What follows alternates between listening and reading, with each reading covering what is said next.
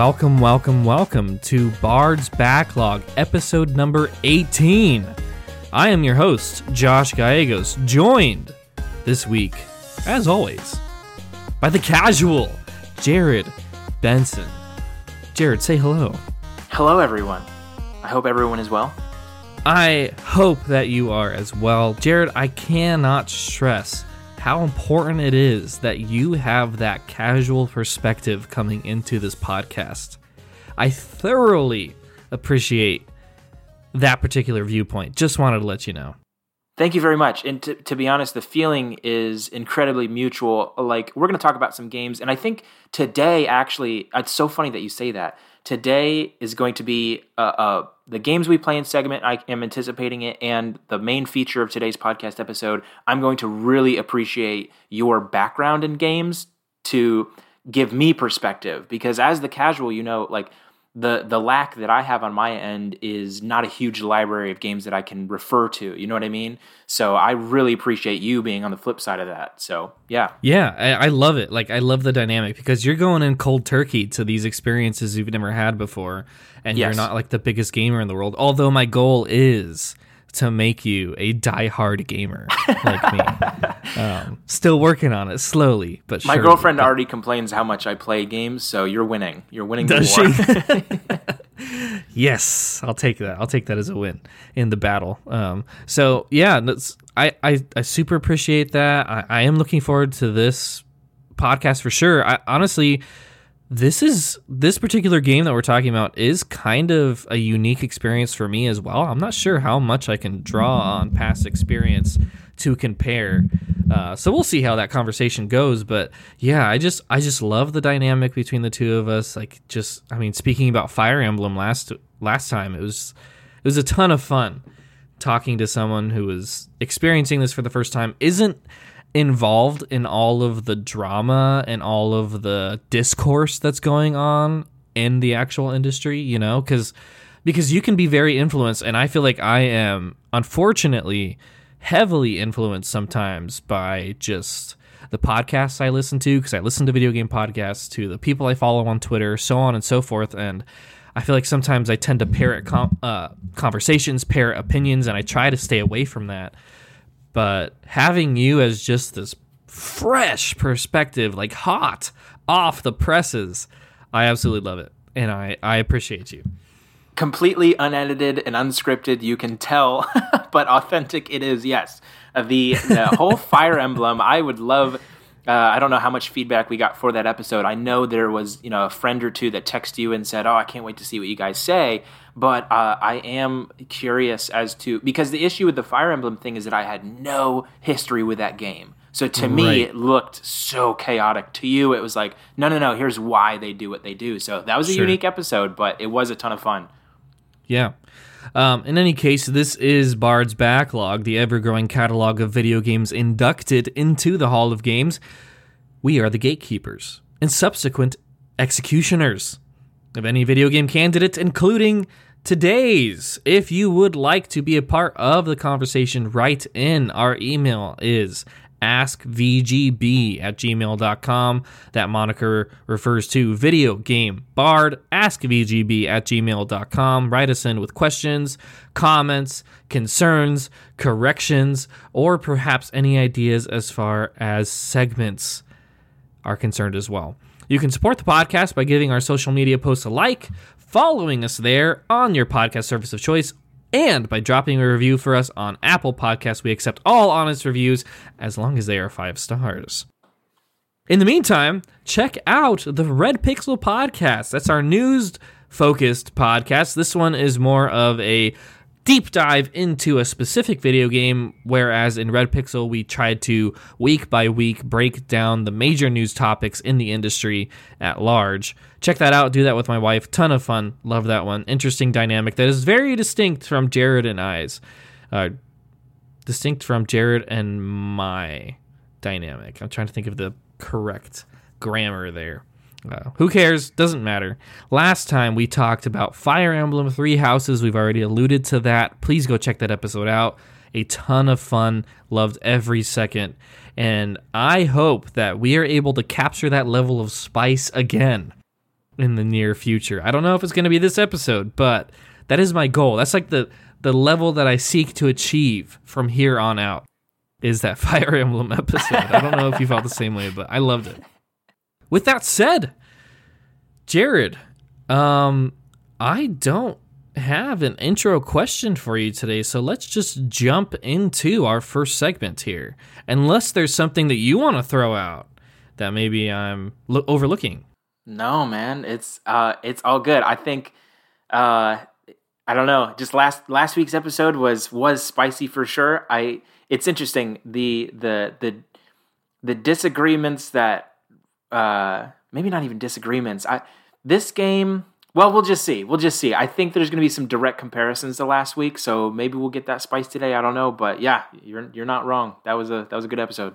I would be surprised if there's not, because they are in the same genre.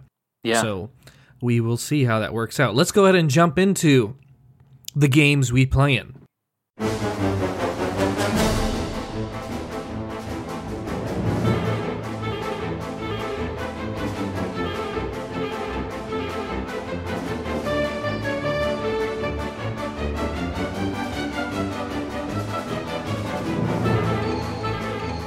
Jared, kick us off. Yes, sir. So I don't know if you guys have been bombarded with ads like I have for this game here, League of Legends Wild Rift. Google Play. Google's been pushing that for a while, and it's League on your phone. I was playing it this afternoon. It's smooth. It's actually, I really probably shouldn't talk too much about it, because it's actually my first introduction to League, as in playing it myself. Obviously, I'm aware of the community, and it, writ large, is massive, but it's fun for sure, and really good tutorials, really good introduction to the game. You're immediately opened up with 2 or 3 characters to play with and choose from right away. It's a good time. Really enjoy it. Are you playing AI, or is it live people? You jump in and you have the option to play AI or live people. So it depends on how you want to do. Do you want the standard, really predictable experience, or do you want to get wrecked? You pick. So. Okay, cool. I didn't even realize they had League on mobile. So awesome. maybe it's, well, I mean, I've been seeing it all over my ads, all over Instagram, all over YouTube. Every time I open a YouTube video, the ad is like League of Legends Wild Rift. And so, I'm surprised that you maybe haven't seen it as much, but then again, are you an iPhone user, Josh? I am, yeah. Okay, maybe that's why, I don't know, because it seems to be that Google Play Store itself is pushing the game. That's why I say that. So I'm not sure, but yeah, no, it's fun for sure. Yeah, so League is like a culture in and of itself. Like there's parts of the gaming industry that I am just not a part of. League is one. Lots of Blizzard games are in that category, but then there's like esports, the fighting scene, like those sorts of things are their own intense cultures within the umbrella of the gaming industry. And yeah, for sure, League I'm not a part of at all. And I remember a super crazy conversation I had with a friend who was deep into League of Legends, was like trying to go competitive with it, and I didn't understand a word he was saying. So it's some people's bacon and other people's, I don't know, ash, grit, trash. I don't know what the word would be for that, but if you guys think we're gatekeepers, just try getting into the League community. Yeah, 100%. Really cool. I mean, if that's your thing, for sure. I mean, even Rocket League. I don't know. We've both played. We both love Rocket League, but like, I don't know if you've ever talked to a Rocket League aficionado. I had the experience in San Diego, actually, when we were both living out there, of standing in line for a signing, and the guy right next to me was this hyper Rocket League guy. And it is insane how seriously people take that stuff. Yeah. But that's everywhere in the gaming industry. And like I'm in that perspective, I am a casual too. Like I'm just having a good time. And just playing any game that I can. Yeah, who are like taking it seriously, trying to get down the statistics and all the specific moves and all the iota and whatnot. So very distinct. What's your second game that you've been playing, Jared? So I picked up Brawl Stars again, just because Brawl Stars is one of those games that's so easy to get into, so addicting, so fun, so rewarding. Supercell has this formula on lock. All of their games that they promote and build, they are just masters of getting microtransactions, of creating a great balanced game with solid graphics that crashes very little for the intense workout that it gives your phone. And then they're just excellent games. So I love Brawl Stars. I pick it up every once in a while when I see that they've updated it or given put a new character in the mix. So it's a great game. Love Brawl Stars too. Is that, you think, a good candidate for the Switch? Switch? Yes and no. I think it would be a ton of fun. It would be a ton of fun, but then again, I think a lot of mobile games would work really well on the Switch because of the Switch, the mobility of it, the fact that you can take it off the console and it feels like a mobile game, and it would give you the advantage of having a controller with a mobile game. Sometimes you're stuck with your phone screen and your phone overheats and whatever else. I would just say yes, but I would say that to a lot of mobile games. But Brawl Stars is definitely a dope game, so yeah, for sure. All right. Yeah, great. You got Supercell there. They make great games, certainly on the mobile side of things, so check it out for free. So, and how about you, Josh? What are you playing? Yeah, I was about to jump into the games that I've been playing because I am really curious about this third one that you have listed here, Jared, but I want to kind of build up hype for it. So before we get to Jared's last one, I'm going to jump into what I've been playing. First and foremost, the Ratchet & Clank remake came out in 2016 on the PS4, was made as a promotion for the movie that nobody remembers, and the game is so much better than that trash movie was. I did take the time to watch it because I'm a huge Ratchet & Clank fan, but this is a remake of the original Ratchet & Clank. Full-blown, brand new graphics. They add stuff to each of the little levels, but when you jump in, if you played the original, you remember, it brings back memories of the specific levels and whatnot, and some parts of the plot, although those have been kind of changed in and of themselves to match the movie that came out. It's funny, they even reference the movie kind of in a tongue-in-cheek way, and they bash on it, which I think is hilarious. Because the movie ended up being terrible. I don't know if they meant for that to be a thing, but it works out beautifully because the video game, this Ratchet & Clank remake, is fantastic. Fan-freaking-tastic. It makes me so excited for the upcoming Ratchet & Clank game that I'm about to go rob someone and take their PS5. I am so ready for that after playing portions of this game. I'm still playing through it. Because this is a decent-sized game, but I haven't quite finished it, but I'm planning on continuing to see the end. I've played through it before, but here I am revisiting it, and part of that is because I'm wrapped up in the hype for the new game, and this is the only option I have, and I am just falling back in love with the series. Man, I love Ratchet & Clank. Have you ever played a Ratchet & Clank game, Jared? I haven't, but I love hearing you talk about games that you're nostalgic for, that you have a history with. Yeah, so I remember playing the very first Ratchet & Clank at my cousin's house. I also played the demo that came with the PlayStation 2. When you bought the PlayStation, it had Sly Cooper, it had Ratchet & Clank, it had Tony Hawk, and you jumped into these games, you got a little snippet, and you just really wanted more, but you're a little kid, you don't have the money to go get it, and so it was always out of reach. And then I was able to get, not 2, there's Going Commando in between 1 and 3, and then 3 is Up Your Arsenal. I was able to get 3, Ratchet & Clank Up Your Arsenal, and I played through that game. That is one of my top 3 games of all time. Whoa. Love it to death. I played through it probably 80 times. And it works in that favor. So the way that the original games were built was that as you finished a game, you went back in, you could just keep upgrading your weapons until they were ridiculously powerful. And a lot of Ratchet & Clank comes from the ingenuity, a lot of the charm of it comes from the ingenuity of the weapons. And you can see that here in this remake. They take some of the weapons from the other games. So they don't stick to just the weapons that were in the original game, because a lot of those are pretty basic. You know, you got a blaster, you've got a shotgun type, you've got like a bomb. And as the series progressed, they threw in more interesting, more creative, more original weapons, and that's always been a huge draw of the series. And so they take from other games, like Mr. Zircon was not in the original, and he's like a little helper that pops up when you employ him, and he shoots at people in and of himself, and he's always making these funny comments and talking about himself very seriously, even though he's this tiny little robot. And it's just, I have been having an absolute blast replaying this game and looking forward to seeing the end of it.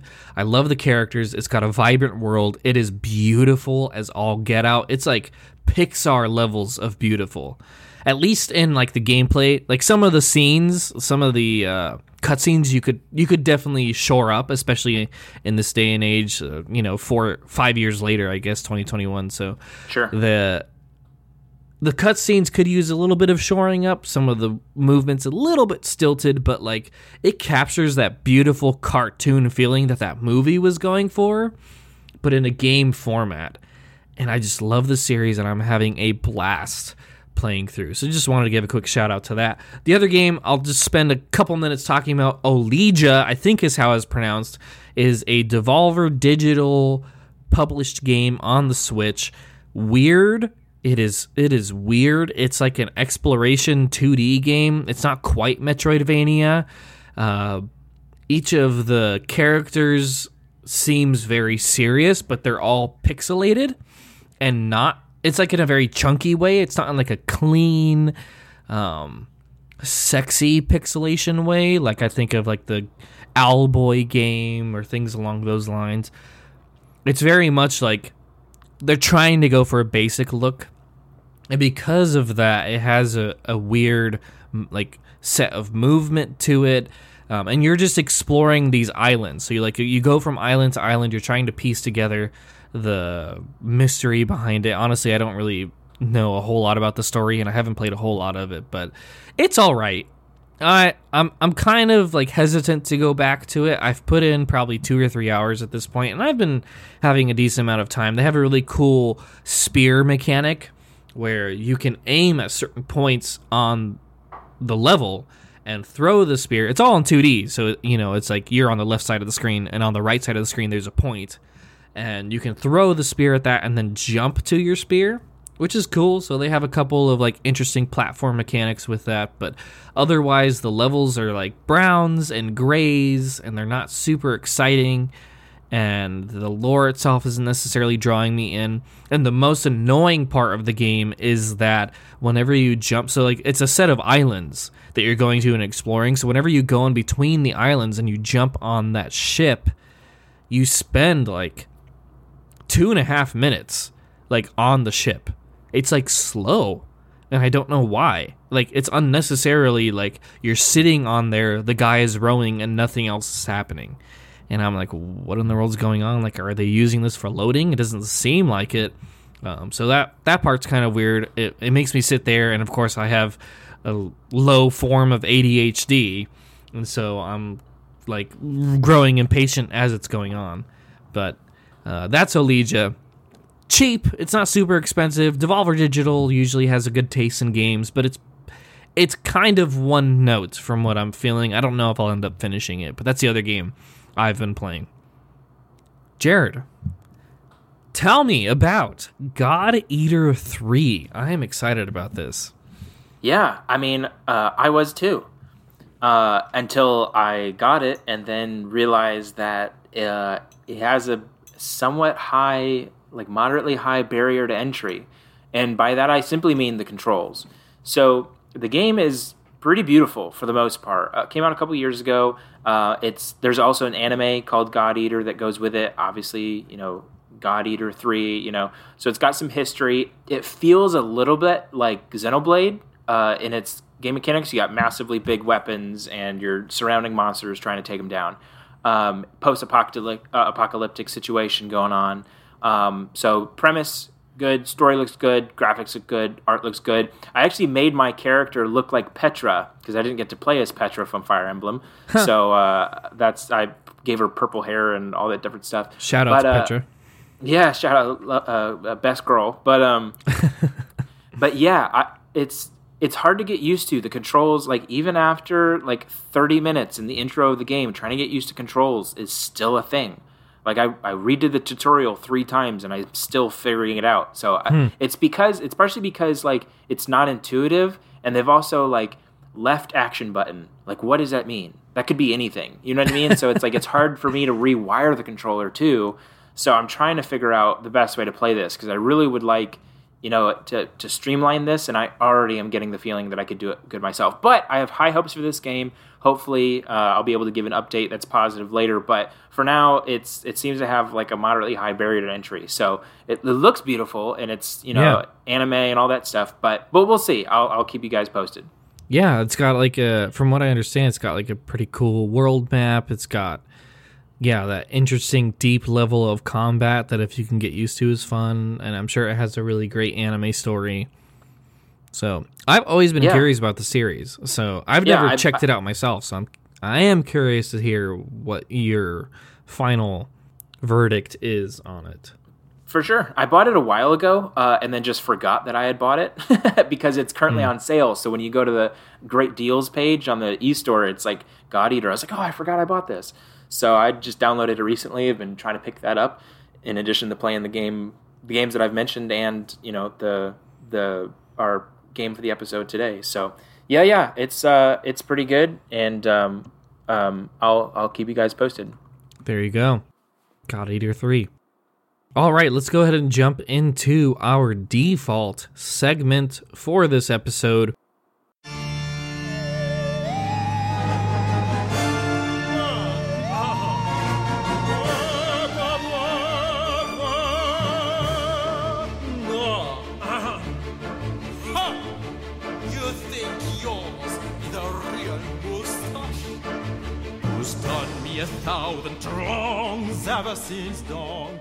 Jared, you and I have been granted one remake made to perfection.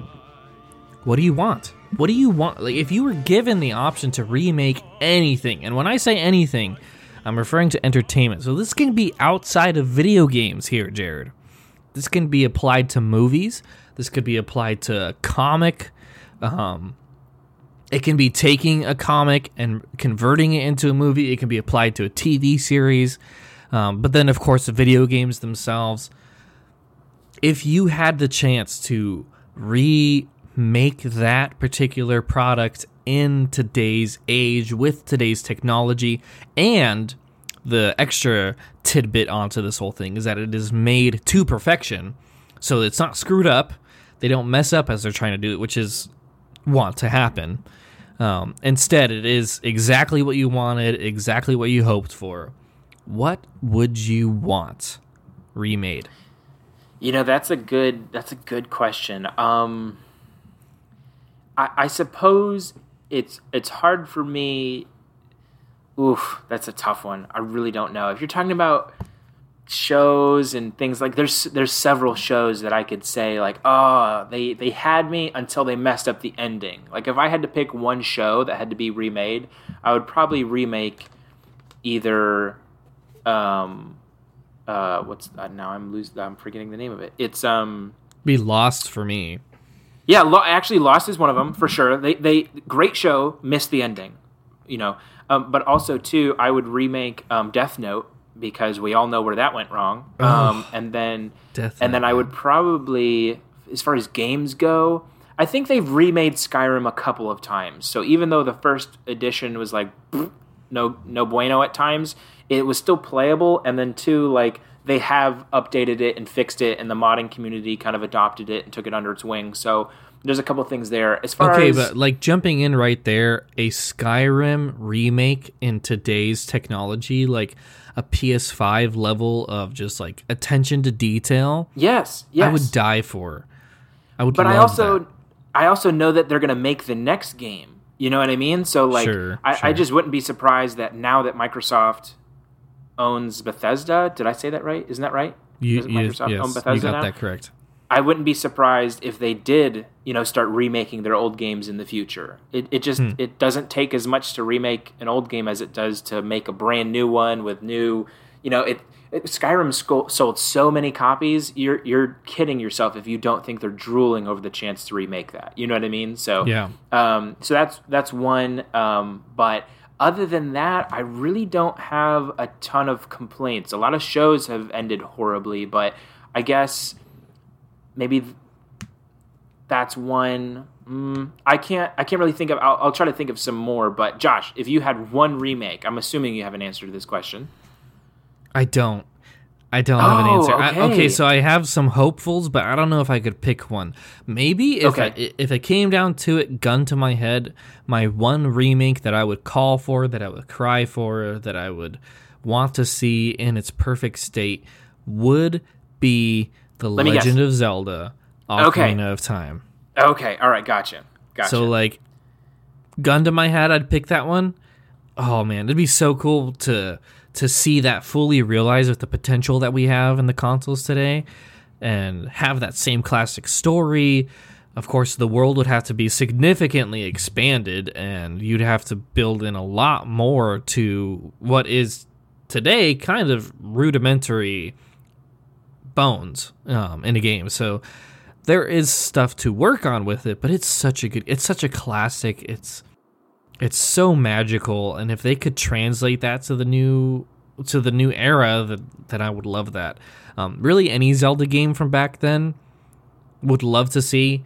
A lot of Mario games I'd love to see. Mario 64, although, like, especially after revisiting it with the 3D All-Stars package, like, there is a unique charm to the 64 version that you just can't. Like, if you updated everything, gave it good graphics, and made the jump more accurate, like, that'd take away from what that game was, Totally agree. Same with the original Smash Brothers, too.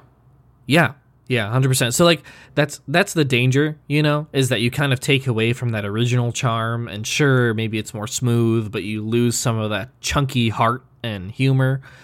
So...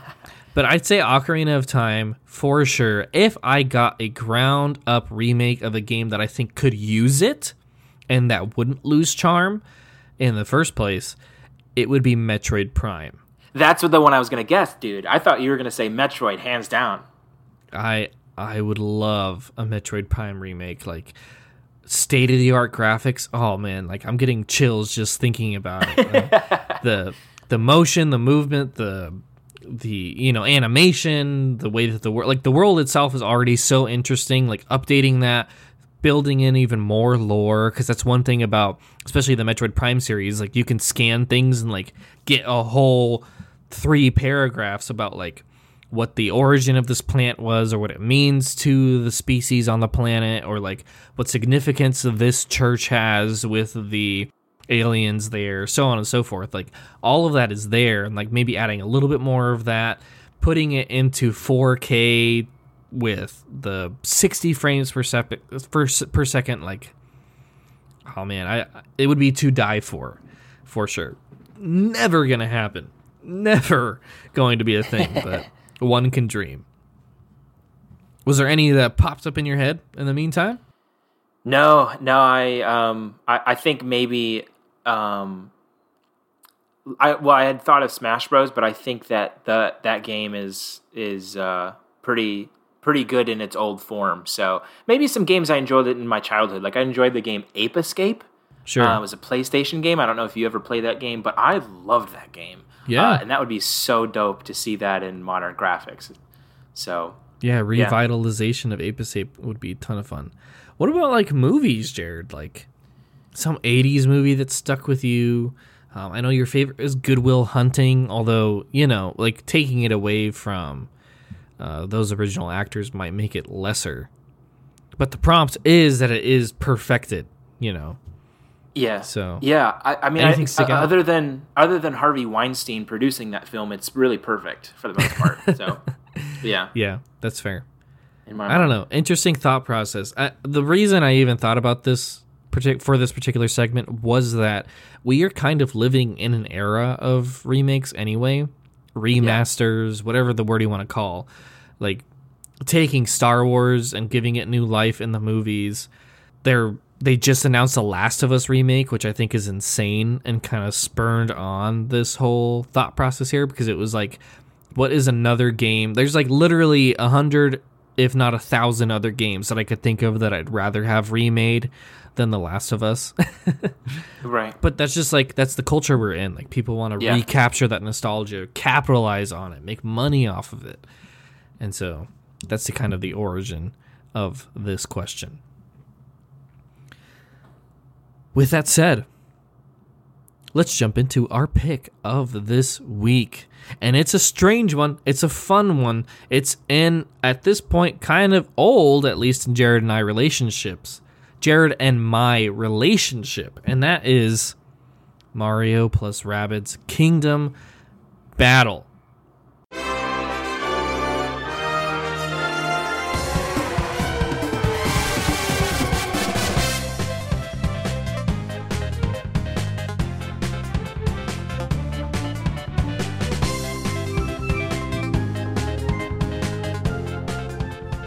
Jared, what was your overall impression of this game? I know you played it probably a couple years ago at this point. Or maybe, what was it, 2019, I think? I asked you to review it. So when you first played it and now going back and revisiting it, how do you feel about this game? So in my opinion, it is an absolute... It's a chunker, but it is another solid game for your Switch library. I really can't think of anything other than a recommendation for this game. It's a ton of fun, and it's got some drawbacks. We'll talk about those, but overall impression, it's another solid game. And I wouldn't phrase it any other way. It's wacky, it's zany, it's chaotic, it is wacky for sure. But it's, as far as gameplay goes, immensely enjoyable. What would you say makes it solid in your mind? Because the mechanics are so... In my mind, the biggest thing that can sum up the gameplay of this game is that it's easy to learn, difficult to master.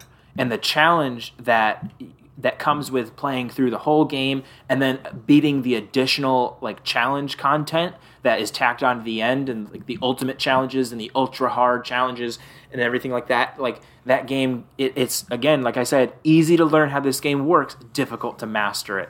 You got to mix and match your teammates. You got to account for bonuses, environment, a scale, higher ground, lower ground, different, the way the map is laid out, mobility, all this different stuff. We'll get into the nitty gritty, but it's solid in the way that like the mechanics are consistent, and the gameplay it's just tight. It just works. It's so easy to understand. So it's great. It's challenging all the way down. Good. Yeah. No, I totally agree with all of that. My first and overall, I guess, impression, not just first, but is that this game has no right to be this good. And it is freaking amazing. Like, I love Mario plus Rabbids, which is not a sentence I ever thought I would utter out loud. But there you have it.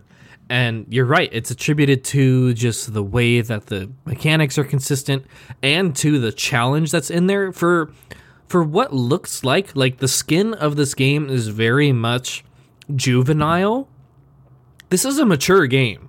Like, this is a thought out, deep, strong in the gameplay section video game.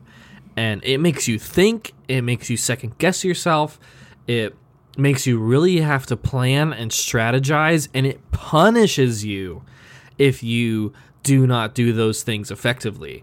And that was a huge surprise for me. For a game that's called Mario plus Rabbids, what in the world? That's what you get out of it. I loved it. I loved almost every aspect of this. I do have a couple gripes here and there, but man, this game has no right to be as good as it is. That's my overall impression of it. That's the best way to phrase that up. It just doesn't make any sense. You're playing this game and you're like, that's exactly right. I couldn't have said it any better myself. It has no right to be this excellent. Yeah, I mean, you're exactly right. The Rabbids, okay, so traditionally, if you followed Ubisoft, if you were a kid in the early 2000s, the Rabbids were the goofballs who were a part of party games. They gave Rayman some trouble here and there, but otherwise they're this dumb mascot with way too wide eyes who are doing the most juvenile things all the time. It's like the fart joke personified in a video game. Yes. And you never expected it to be anything more than that. But here you have Ubisoft going to Nintendo asking if they can use the Mario franchise.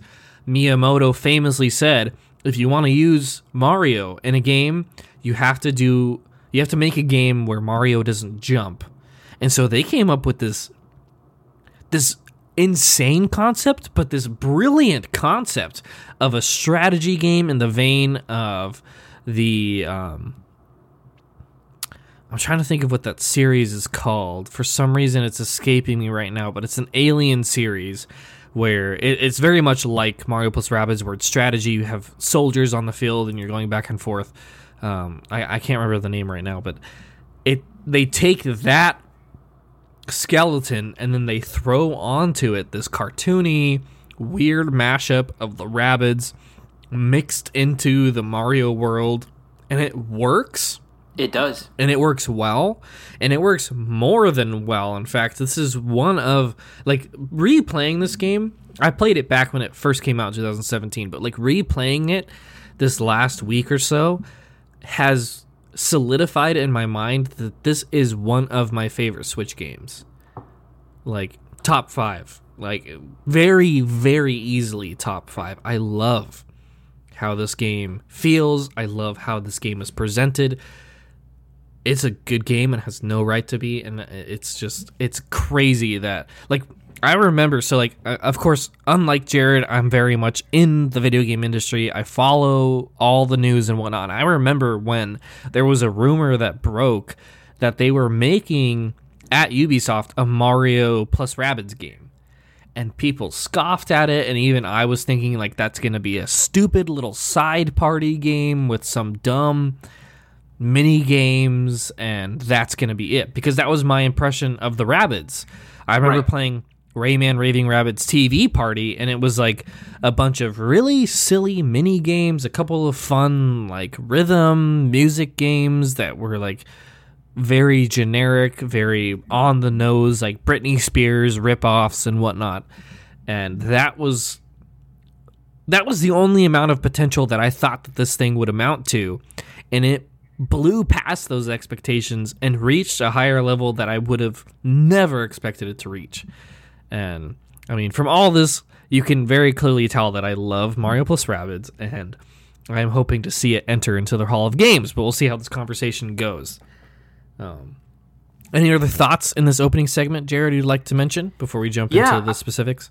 Yeah, I wanted to see. I didn't do it before this. I just researched it real quick. Apparently, it won the Game Awards for Best Strategy Game in 2017. Good.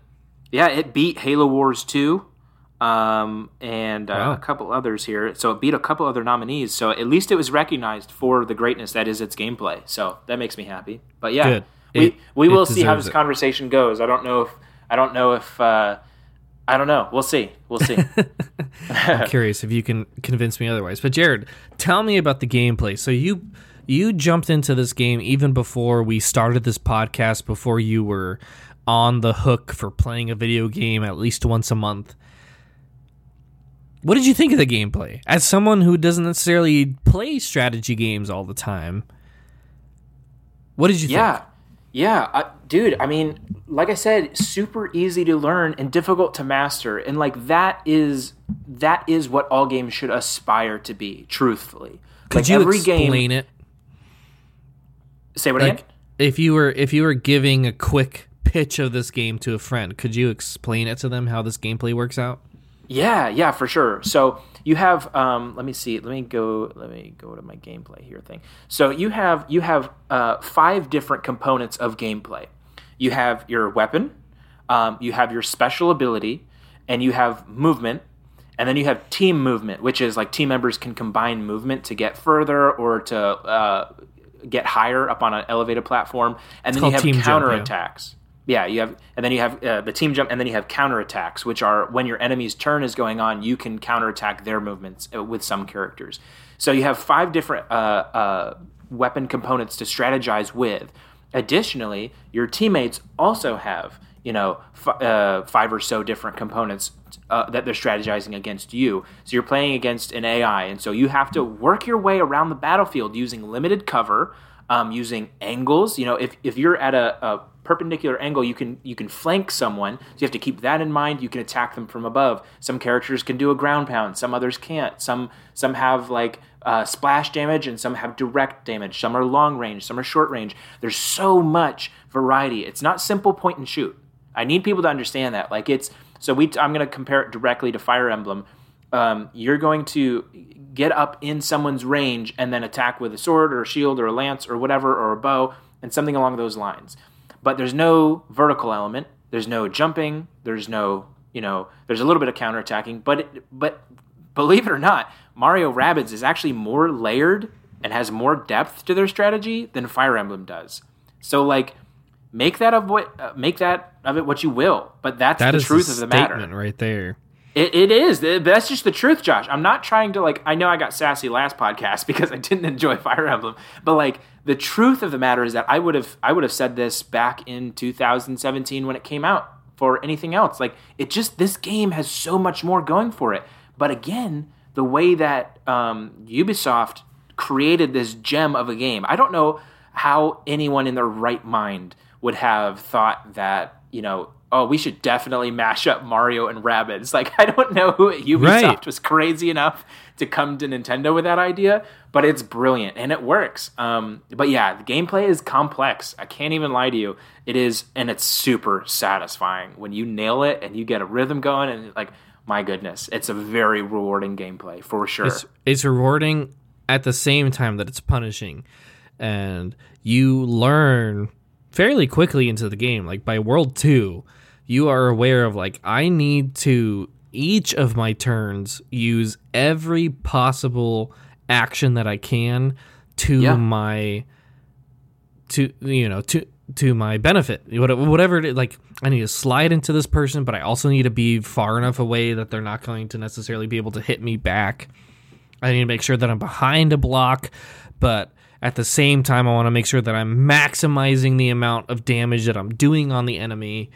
You got to remember that, if you're facing a map full of 4 characters, that it might be more valuable to take out one of them, even if it's at the expense of you getting damage in the next turn, so that they don't have 4 people as opposed to 3 people attacking you. So there's small little decisions that are being made here and there where it's okay, do I risk Luigi and move him close enough to the front to take that sniper shot that I need to take out the bouncing rabbit or whatever? I don't even remember all their names. It's Ziggy, I think, is most of those. The base name is Ziggy.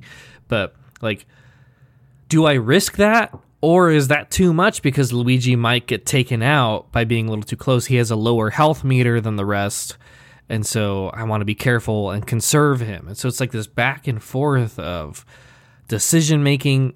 Every single round, every single turn that you have has that amount of thinking that you have to do and observing the map, especially as you get later into the game. By World 3... it gets crazy. Even by World 4, it is hard. And one wrong move could wipe... if you spend your turn doing dumb things, and you move them into enemy territory, and you don't use them effectively, or you try not to conserve them, or so on. If you're just going straight on the offensive, you're dead meat. They will lick the table with you and totally turn the tide and take out all your enemies, or all of your characters in one go.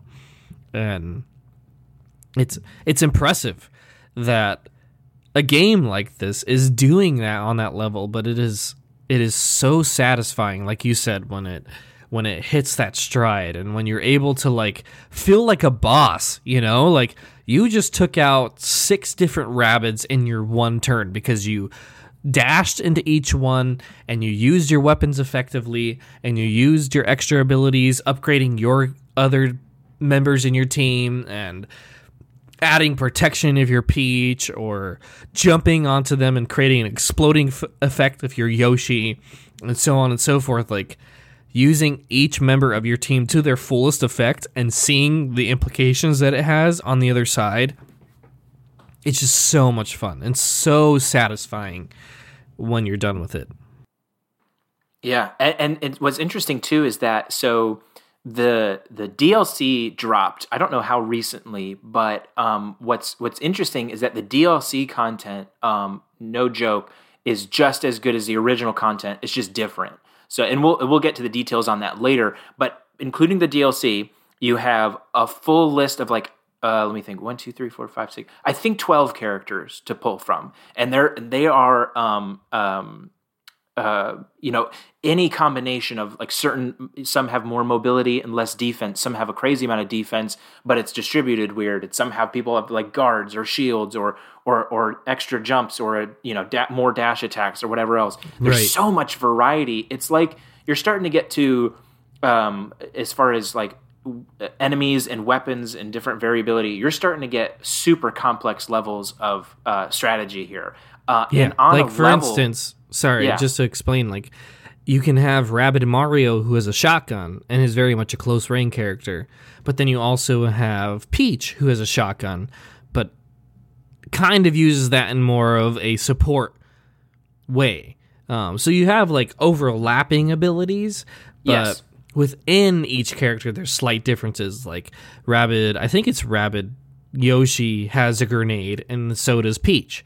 Mario has a regular gun, and so does Rabbid Peach. But within them, like Rabbid Peach is a healer. Mario he boosts people's attack power, attack abilities. And so there's slight differences between each of them. And I think all of the Mario characters have that counter attack, if I'm not mistaken. No, not all of them do. So which one? Is it Yoshi that's missing that, I think? No, it's all of the Mario characters do. All of the Rabbid characters do not. Okay, well that's what I was saying. Like all the Mario characters, I might have said that wrong, but all the Mario characters have that, and all the Rabbid characters have distinct ones, and they're all just Rabbid counterparts. But it's fun to see even that. And then you also have in the DLC Donkey Kong, who is like, in my opinion, kind of OP. He has an insane amount of range as well as just like crazy abilities. Like any enemy on the map, unless it's a boss, can be turned into a ball and tossed, which makes for some really fun and great moments. But like in the DLC, they even found some even more originality, I guess is what I'm getting at. So like within each character, they're original, and then as they continue to expand, it just became even more original. That was super impressive to me. It's like you already have a list of like 9 characters that are excellent, and then you go into the DLC and just give me more excellence. I was very impressed. It's hard to nail DLCs because people are like, they're hard to be impressed. The people who buy DLCs are hard to be impressed. That's part of the problem. But Josh is absolutely right. The dynamic between Grumpy Rabbid and what is it, Crank? I don't know, what is it? Whatever. Yeah, it's Cranky Rabbid and Donkey Kong. Yeah, and then Rabbid Peach, who has a slightly different skill set, and the whole DLC was super enjoyable to play because it was like it was more originality. It was great. Yeah.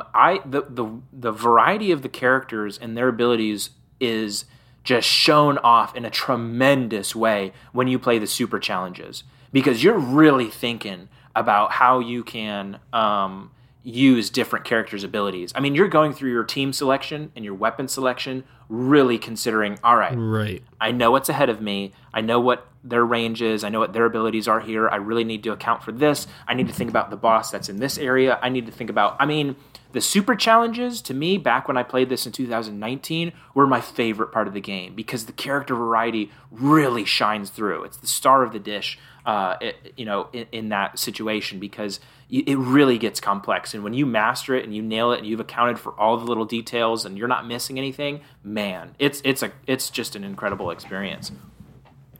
And experience is like the word I want to hone in on here, because you don't expect this game to be an experience, but like when you come out of a battle, it's like your head comes out of the water and you're like, oh my goodness, like I was holding my breath.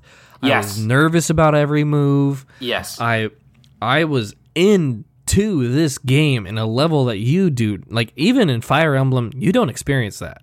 No, like you don't. In Fire Emblem, like, making that direct comparison to our last episode, like, in Fire Emblem, if you have a problem, you just throw Byleth at it.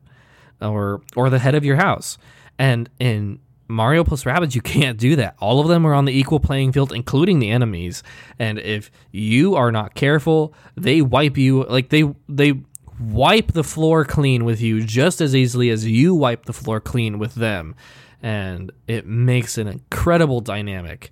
And I loved it. And it starts out pretty straightforward, but even by World 2, it starts to push you.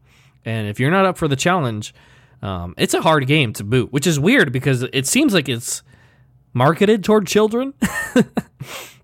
But I can't imagine being an 11-year-old trying to do this and completing each of these levels first time. I can. I can. I believe. Well, you were smarter than me. No. I actually believe that this game's learning curve is chef's kiss perfection. Truly. Like, you could sit down a kid of any age, and as long as they're paying attention, they will get the basics in the tutorial. They're going to learn on the go. They're going to pick up new characters with new abilities that increase complexity in a slow way, and it's going to be on like Donkey Kong. The game's learning curve is fit for anyone.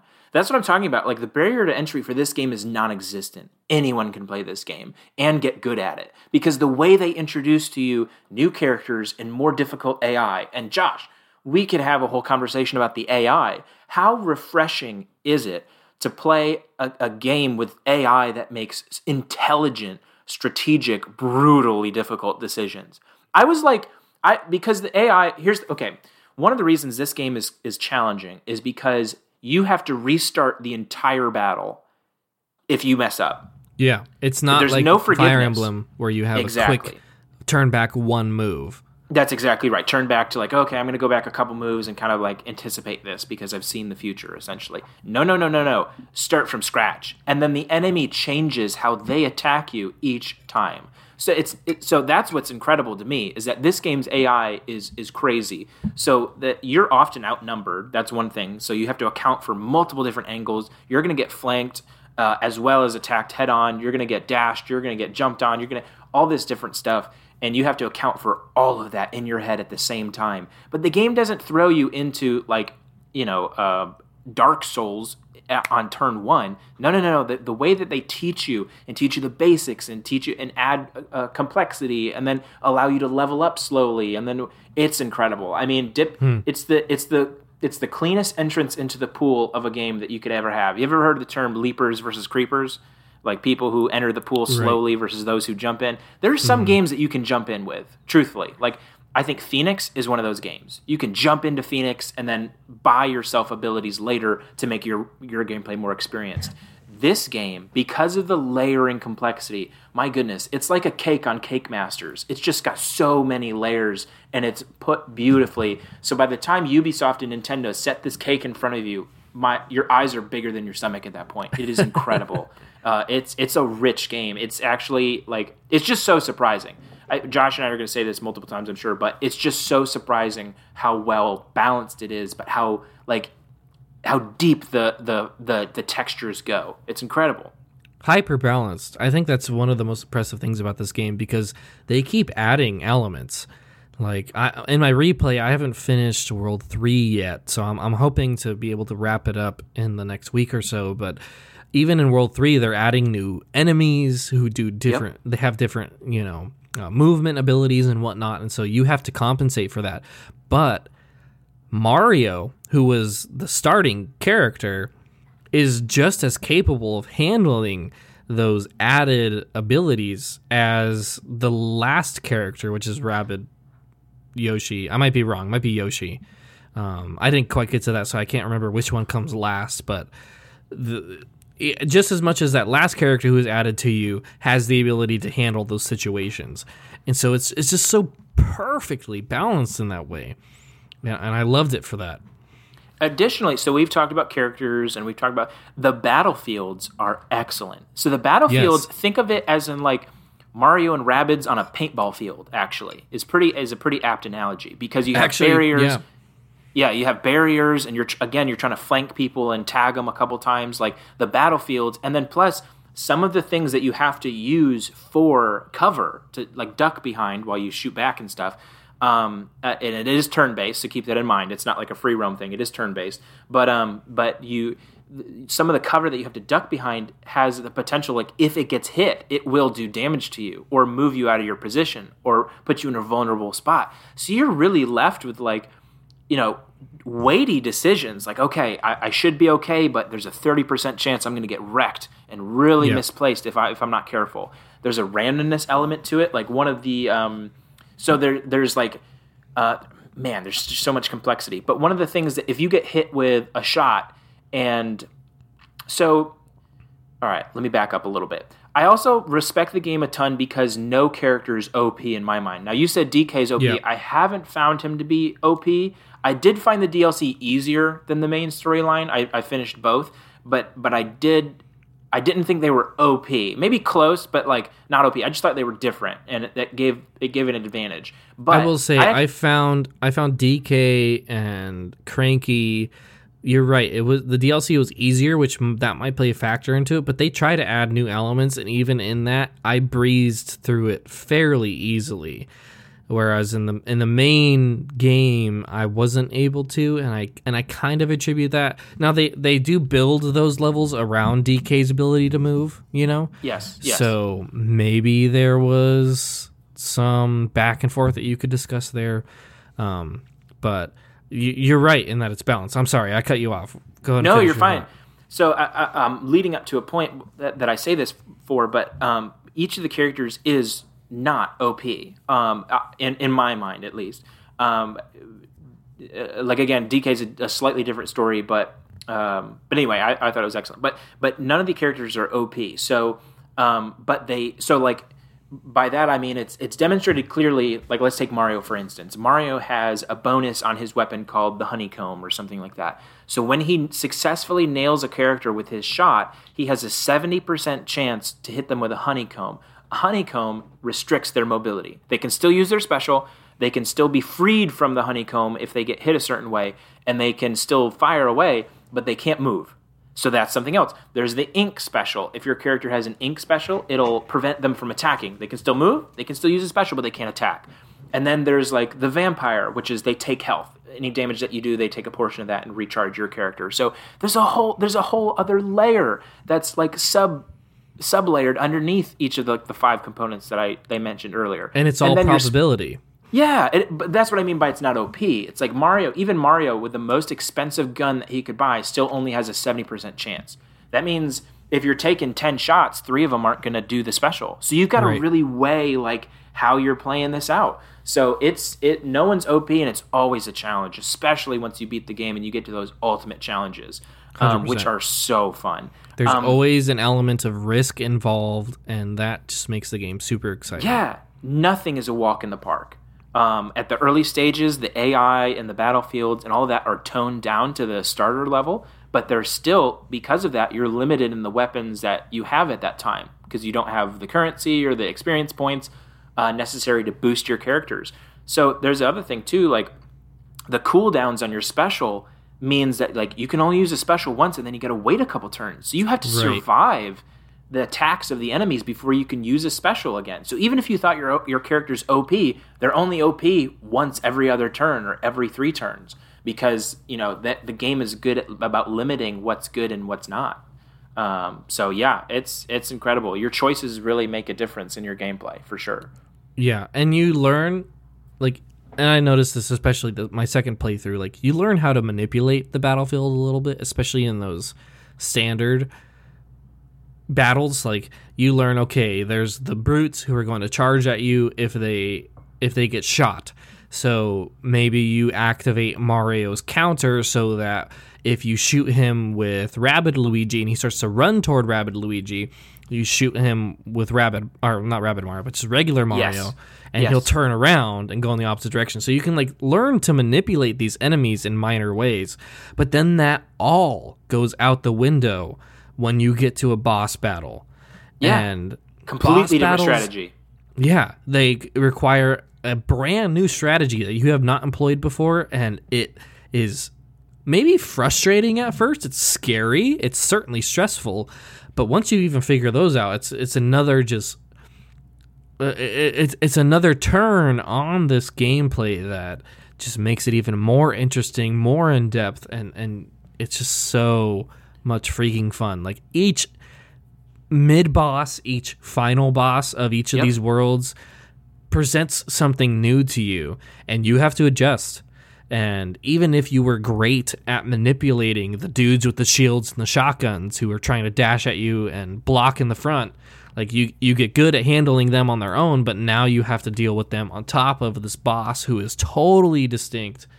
Thinking about even I don't know what you call him, but the Rabid Kong, who I thought in World 1, I thought he was Donkey Kong. So it was weird to me in the DLC when it was like, oh, Donkey Kong versus Rabid Kong. I thought that was kind of funny because they both had like the necktie and whatnot. Yep. But yeah, even in that, like World 1, it shows you like everything that you've learned about this game, we're going to add more to it, and you're going to have to adjust, and we're going to keep this pedal to the metal the whole time. Yeah. And I loved that. That boss fight in particular, the Rabid Kong one, has a massive battlefield. It's big. It's like at least like 2 movement turns wide, which is a lot. It's like 20 or 30 paces wide. So you're thinking long term. You've got to think positioning for the like 5 turns ahead of you. You know, it's crazy. It's like someone who had a horrible, immature sense of humor, who likes to wear his underwear outside of his pants, came up with this game, but because he loves chess and Sun Tzu's The Art of War. It's insane. Like, I don't know where this level of depth comes from. The most immature person. It's a game made by incels. Yes, but big brain incels. We have to give them props. Who also like paintball or something. Like, it's crazy. So, it's nuts. So, Josh, I have my talking points separated into likes and dislikes for different things. So we're talking about the gameplay, and my dislikes are pretty simple. I only have 2. So the first one, and this is probably, like, this is on brand for Nintendo. The whole game is, like, not really on brand. Like, you have Peach's Castle, and then it's, like, got underwear all over it. But we'll get to that later. But, like, that's more Rabbids than it is Mario. But, like, you understand what I'm saying. You have the whole world's concept, like it's typical in Mario games. But I guess what I'm about to say is definitely on brand for Nintendo. Mario and DK are your lead characters, and you can't change that. So it's definitely kind of like a statement, like, but my gripe is that why can't I use all of the Mario characters or all Rabid characters? You don't actually have complete freedom in your team members. You have to have Mario in there. And you also can't just have Mario, Luigi, and Peach. You have to throw a Rabid character in there. So it's almost like negotiations between Nintendo and Ubisoft didn't go maybe the way they wanted. So it's like, okay, Ubisoft met with Nintendo. It's like, all right, we're gonna make this game, and they're like, all right, Mario can't jump, and also he has to be in every battle because we insist our guy being the center of attention. It's like, okay, whatever, Nintendo. And then they were like, okay, that's fine, but you also can't have all Mario characters. We're going to force you to use a Rabid. And then they just did a standoff, and then they bowed at the end of the negotiations. But like, it's kind of, that's one thing that frustrates me a little bit, is just because Mario, both in Smash Bros. And every other game, is always, anytime he's playing with other characters, he's probably going to be one of the most balanced characters. And he's they build the him base that level. way. Yes, he's very much base level, very average. If you saw him, his stand on JoJo, it would be like a perfect pentagon around the stand power-ups there. A little JoJo reference for you. So he's a very basic character. Everyone else has specialties, right? But that annoyed me a little bit. I would say, though, that is 100% one of my gripes, is that you have to pick Mario. In the Donkey Kong DLC, you only have the 3 characters. So you're stuck with them. That's your team the entire time. The only reason it's still an issue is because half of the time I would have preferred Donkey Kong, instead of being in the center, to be on my left or right wing. Because then I could have put... Yeah. The way he starts out, because he's your lead character, he has to be in the center. So, like, I can't change the positioning of my characters. But then again, because of the DLC content and the puzzles and the way they, like, force ultimate challenges on you, positioning is super important because you have a limited mobility. So I do understand why they do it. But at times during the regular standard battle gameplay, when it doesn't matter as much, it bothered me that I couldn't switch them around a little bit. But other than that, I have no complaints about gameplay. Like, that's a preference thing and a slight like, oh, I wish they would let me do this because I know I'd have an advantage if I did that. And they're like, well, we're not going to make it that easy. Other than that, I mean, this game, the gameplay is flawless. It is absolutely flawless. No, I agree. I mean, there is something to say about the fact that, like, you jump into your team selection and you cannot unclick Mario. Mm-hmm. You just can't. For the entire game. On brand. Yeah, very on brand for Nintendo. We're going to, Mario is in the title, so he has to be on the battlefield. It's like, and it is kind of a bummer. I will totally agree to that because there are so many other characters that are all, like we've said, unique, and have their own strategies that you can implement in the battlefield. But for the entire main game, the bulk of the game, which is what most people are going to be playing, you have to strategize almost around Mario. Now, because he is that generic baseline, you can kind of mix and match enough that it's interesting. But that was something actually I appreciated. Jared, we weren't able to play co-op together online, unfortunately, but I did end up the last couple days playing the co-op with my wife, and that was something that was like a breath of fresh air. We didn't have to pick Mario, and I was like, yes. Oh, is that right? Yeah, so we both picked 2 characters, so there's a total of 4 on the map. So it's only one more than what would be in the base game. So you're not kitted with 3 people on each team, but you're able to pick anyone that you want. And that made those particular challenges, I don't know if I would say more fun, like that's not the word I'd want to use, but definitely felt refreshing. Because I didn't have to use Mario. So I appreciated that. Yeah, well, there you go. So you didn't have another gameplay gripe then? No, I really don't. I mean, we'll get to, so we could talk about overall gripes for the whole game, and sure. I have some things to say there. But yeah, we could do that first. We could do story mode. Or I noticed that you had them sectioned off here. So however you want to do it. Let's jump into story. What did you think of the story? Yeah. So this is the game's biggest weak point, is that because of the branding, because of Rabbids, if someone had come to Nintendo and said, look, we have this tremendous idea for a strategy game, and it's going to incorporate all the Mario characters, and then just picture each of the Rabbid characters replaced by like a colored Toad, you're talking about some serious... I mean, I bet I can almost guarantee you this game would be 2 or 3 times as popular as it is now if it was all Nintendo's idea and they had branched into the strategy market. Huh. So it almost seems... Like, think about that. Think about instead of the Rabbid characters, you have a full, like, Mario... It's just Mario, so everything takes place with no mashup art styles or anything like that. And it's like, instead of the Rabbids, it's Toads, That's such an interesting thought. Or Goombas, right? Like... You can definitely tell that Ubisoft came to Nintendo and said, we need some more selling power for this because no one's going to take this game seriously if it's just Rabbids. But half the people might take it seriously if we incorporate Mario. And then they sold Nintendo on their strategy, which is, in my opinion, like I just was saying, flawless.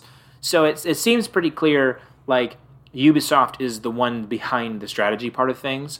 Or maybe I'm completely wrong, but that's just how it seems to me. But I could be wrong.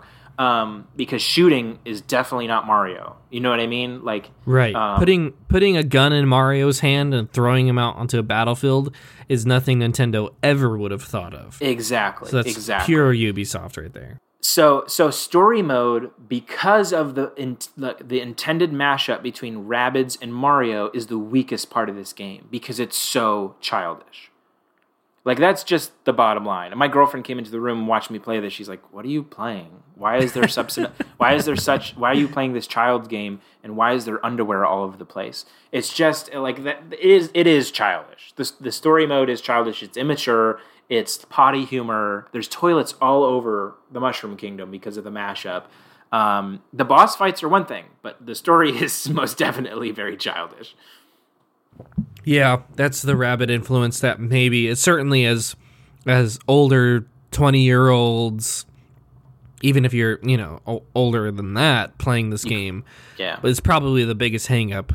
Yeah, it's for cringe. Sure. It's cringe. it is cringe, and that is the Rabbids brand, you know. So right. It is kind of a consequence of even trying to meld the two in the first place. So yeah, that's really interesting that you bring up that point of like, if you even remove the Rabbids, perhaps this would have been an even more successful game. Yeah, which is hilarious to me to think about. But at the same time, like, the Rabbids bring such a distinct feel to this, like to the Mushroom Kingdom, that in my opinion anyway, it does, like, it lends itself to a more fun, lighthearted, maybe even, I hesitate to use the word, but clever interpretation of Mario that hasn't necessarily been there. Like, when you think standard Mario, you think the Mushroom Kingdom, he's jumping on Goombas, he's getting that fire flower, and he's moving from screen left to screen right. And that's it.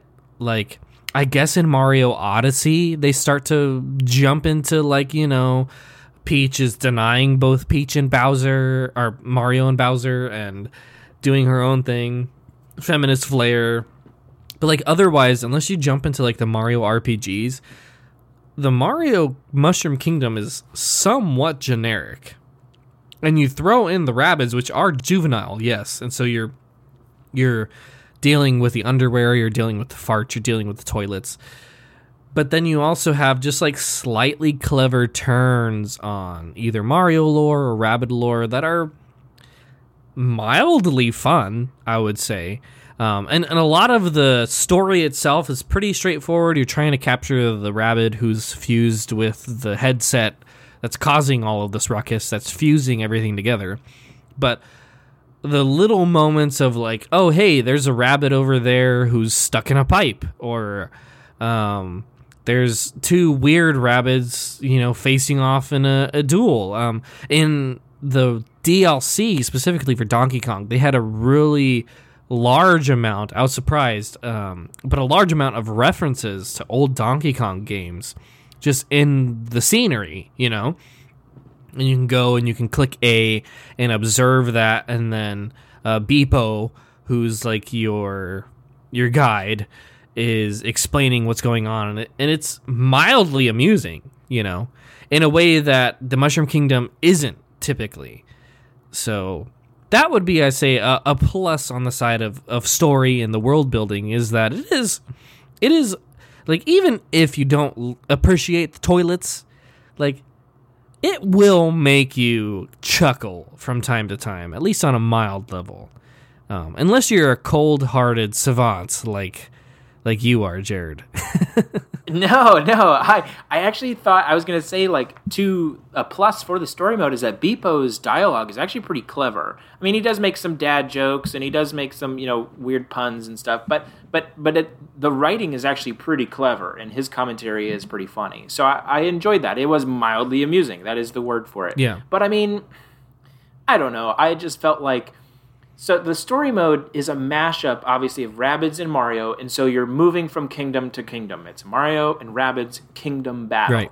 So you actually do move world to world like traditional Mario games, but with at every turn, some crazy chaos is going on with a fusion of, you know, Mario's you know, the typical kingdom, like they typically have an ice and a sand and a spooky kingdom and a whatever else. All of that is there. All of that familiarity is there, but with an extra layer of child humor. You know, yeah. So I don't know. I just felt like, again, it was kind of immature for how seriously I took the gameplay, just to be sucked out of that and to move on and to play, like, listen to potty humor and the dialogue. I was like, oh, jeez. Like, how could I take myself seriously taking this game seriously, you know? No, you're even though the gameplay demanded it. Yeah, you're right in making the distinction, because they are almost like juxtaposed against each other, and even opposed in some instances of, like, the level of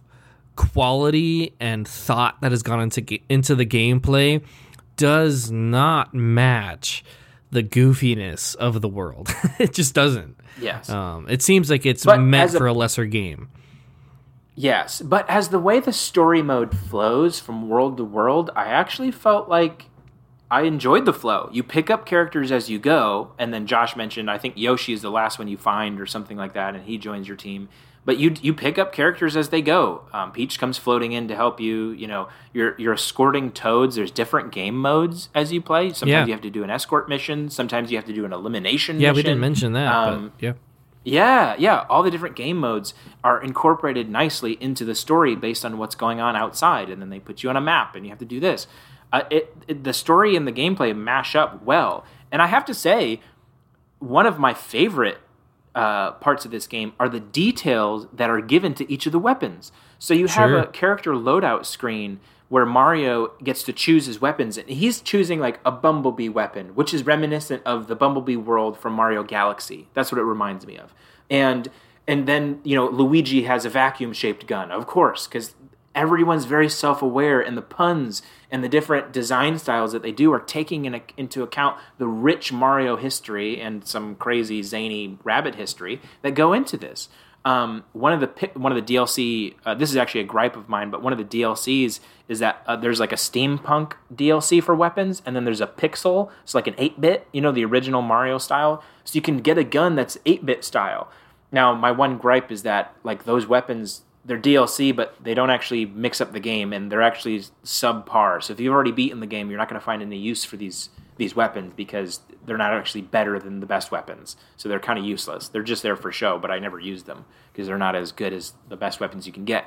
But anyway, the weapons and the worlds, the way that they do combine everything, and they pack, like, you never walk through bland scenery. There's always something going on to your left or your right or above you or whatever. There's multiple along your route as you not kind of free roam, but you like traverse the different paths of the worlds. There's, like Josh said, you can hit A and observe a funny little scene, like a mini skit that they do with the rabbits that's like introducing Donkey Kong lore or something like that. So it's clever. That is definitely the word. Very imaginative. And so you have to give them props for that. It's a seamless mashup. It truly is like a well-made macchiato from Starbucks. Everything just flows nicely, and the cream drifts down into the coffee from the top. It works. It does work. I appreciate the food analogy that you bring to this podcast. But yes, there's been multiple of them in this podcast already. Can you tell that I'm hungry? I totally agree with pretty much all your points there. It's a well-honed world, but it is a juvenile one, and you're jumping from character to character. The story is straightforward. It's not going to have any plot twist that surprises you, but it has fun. Like, it knows what it is. It's self-aware. I think that's the word he used that I like really connected with. It's self-aware of the fact that it's Mario plus Rabbids, and it uses both sides of that coin to the most effect that I think that it could. And you have some fun twists. Like, I love Tom Fan as the boss in World 3, which is just a play on Phantom, you know? And he's the singing opera rabbit ghost thing. And his boss battle is really tough, actually. Yes. I remember replaying that one so many times. Yeah, so it's such a goofy concept, but then you have this intense gameplay tied to it, which just makes this game, like, it has such a weird personality and such a weird identity, but it embraces it, and it has a good time with it along the way. So you know how have you ever seen Open Season? Yeah. The old animated movie? Yeah. You remember when Elliot is in the dumpster and he tastes the coffee? He's like, ooh, that's good. And then you have like the modern girl meme who makes the 3 different faces. She like tastes it. She's like, nope. Oh, that's nasty. But wait, have you ever am I flying blind here? That's what this game is. It's like every step that you do is like, that works. Oh, wait, no, that's nasty. Cringe. But wait, hold on. Like, that's your reaction throughout the whole game, because it does flow chaotically well, but it's, I don't know. It does work. It works, yeah. Yes, it does. I would say, so like if Ubisoft went to Nintendo and was like, hey, let's make a Mario plus Rabbids game, that concept in and of itself could have been so flat, could have been so weak, but they take it, they don't go beyond it, they realize what that concept is, which in some cases is kind of like, ugh, right? But they push it to its limits, certainly in the gameplay, and have a good time with it. Don't take themselves too seriously. And if you don't take this game incredibly seriously, certainly on the story front, it's well worth the purchase, I would say.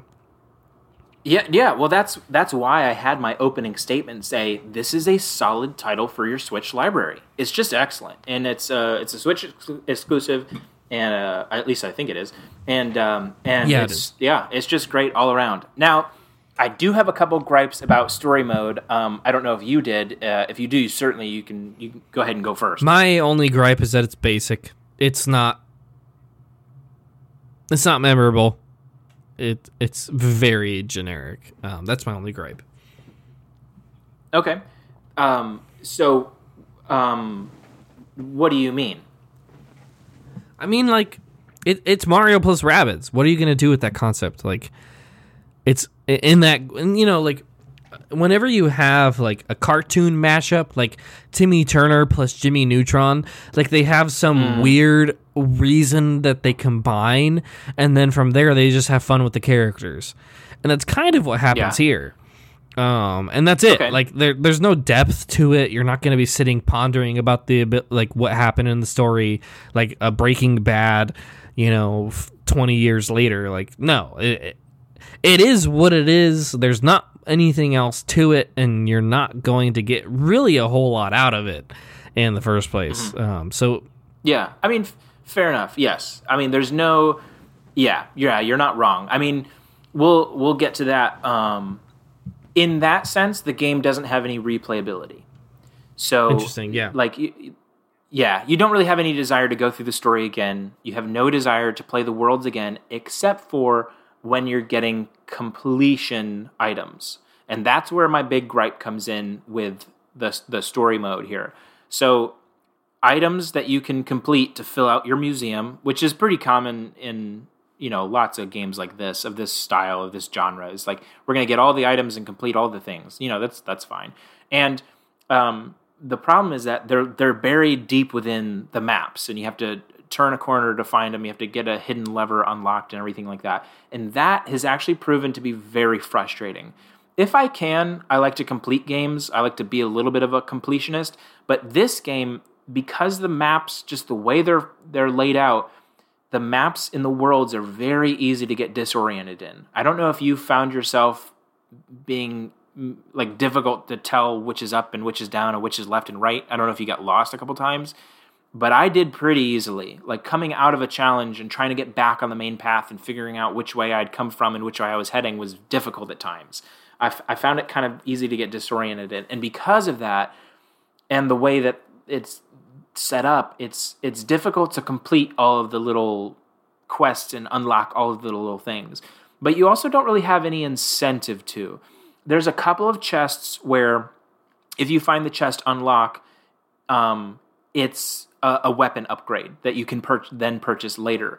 The problem is that that's not the majority of the chests. The majority of the chests have like a different music score or a little 3D collectible, a little trophy or something. And that fills out your museum. But because the weapon chests are few and far between, you just have to kind of discover one every once in a while to unlock the next best weapon. And you can survive between rounds of the battlefield not always having the best weapon you can actually afford, and just like waiting until you can't beat a battle and then you buy the next best weapon, if that makes sense. Yeah, the chests so aren't really a good incentivization at all. On their own, yes, right. So, but just if you like to see 100% next to something, then you go for it. But I was playing the other day, and I actually wasted like 20 minutes looking for this one. I knew where the area was where there's a couple of chests, but I couldn't find the key to unlock it. I went up and down this map and couldn't find it. So that was a little frustrating. It's like, and two, the game's not very good at dropping you into a certain point of the map. They do chapters really well. So, like, you can drop in and replay a battle all you want until you can perfect it. And Josh and I mentioned this earlier, but as if the game weren't difficult enough, there's also a perfect mode where they limit you, like, you only have so many turns to beat the baddies to get a perfect score, which increases your reward and stuff. Or you dock your score if one of your characters gets knocked out, So the gameplay is difficult, and then there's that level of difficult. And if you're playing the story mode, and you choose not to re-up your health, you're playing with whatever health you have left over from the last battle, which is a challenge in and of itself. So anyway, that's back to the gameplay point. It's a multi-layered gameplay for sure.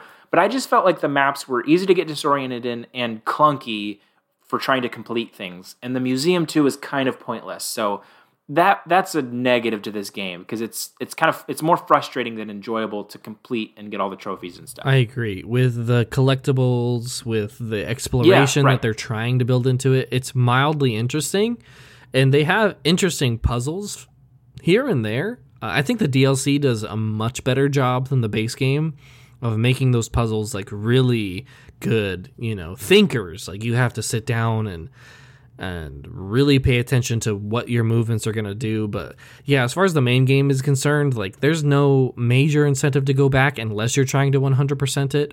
Like in World 1, there are several points where like it's clear you cannot do the thing that you need to do to progress. And this is outside of battles. So like when you're outside of battles and jumping into... I was kind of going to add this into the presentation. I wasn't sure where, but this is one of my gripes with the game, is that you are following Beepo, which sucks. Because Beepo is this little tiny plate-like character who's at the front of the pack. It looks like a Roomba. Yeah, it's a Roomba. Yeah, that's a perfect comparison. And you're not thinking that Beepo... like. Till the end of the game, I was having a hard time like adjusting. Like, oh, Mario's not at the front of the pack here; it's Beepo. So like, I need to adjust my character as I'm exploring to what the front of Beepo is, and they kind of solve that. Oh, I see. They solve that in the DLC by having Cranky Rabbid ride on Beepo. Yes. So that he's like front and center, and it's this full character. But in the main game, like it's just this weird movement. It always feels slightly off. It doesn't feel super great. And as you're exploring these maps that are full of minor puzzles and are full of collectibles that aren't worth it, as far as I'm concerned, except for the occasional, like you'll get like a box of orbs, which you can use to upgrade your characters. Like, sure, that's cool, but like otherwise, like it's not necessary. It's not worth it sometimes. Like there were several puzzles that I just skipped because I was like, this is a little bit too complicated and I don't care. And I'd rather get into the battles because those are a lot more interesting. Yes. Yeah, because you don't care because you know the reward is going to be some stupid thing. Not stupid because I know someone spent time on it, but I mean like one of the rewards is like a mural painting of rabbits doing something dumb. It's like, I don't care about that as a reward. But Josh, it's interesting too. It's Ubisoft, so you know what these puzzles reminded me of? Immortals. Yeah, Phoenix Immortals. Okay, Rising. Yes, that's funny comparison. That's exactly right. This conversation. Well, but that's exactly what it is. It's like push the thing onto the weight so the door opens. Yeah. Like that's exactly what it is. It's Ubisoft and the puzzles all the way. So if you've played Phoenix Immortals Rising, this game is going to feel the exact same. Well, not exact, but you understand my meaning. It's like the same concept. It's basic. But I will agree with you there. Yeah, while the gameplay in the original game is much better than the DLC's puzzles are actually much more difficult and much more challenging and not frustrating because you can do all of them. You don't actually have to unlock a special thing to be able to go back through and do a puzzle. Right. So I think if you were to make every chest more rare and have multiple prizes in it and just give you a weapon upgrade as well as other collectibles, you would have an incentive to do every single puzzle. But the problem is that, again, it's just going to annoy you trying to do this for a dumb prize that you won't even use and probably won't ever look at. Totally. So, yeah. So the puzzles, like, they're definitely Ubisoft, but I wonder if they forced them in there because they felt like the game didn't have enough depth to it. They're like, enough depth to the world. So like, oh, we're going to put puzzles in there.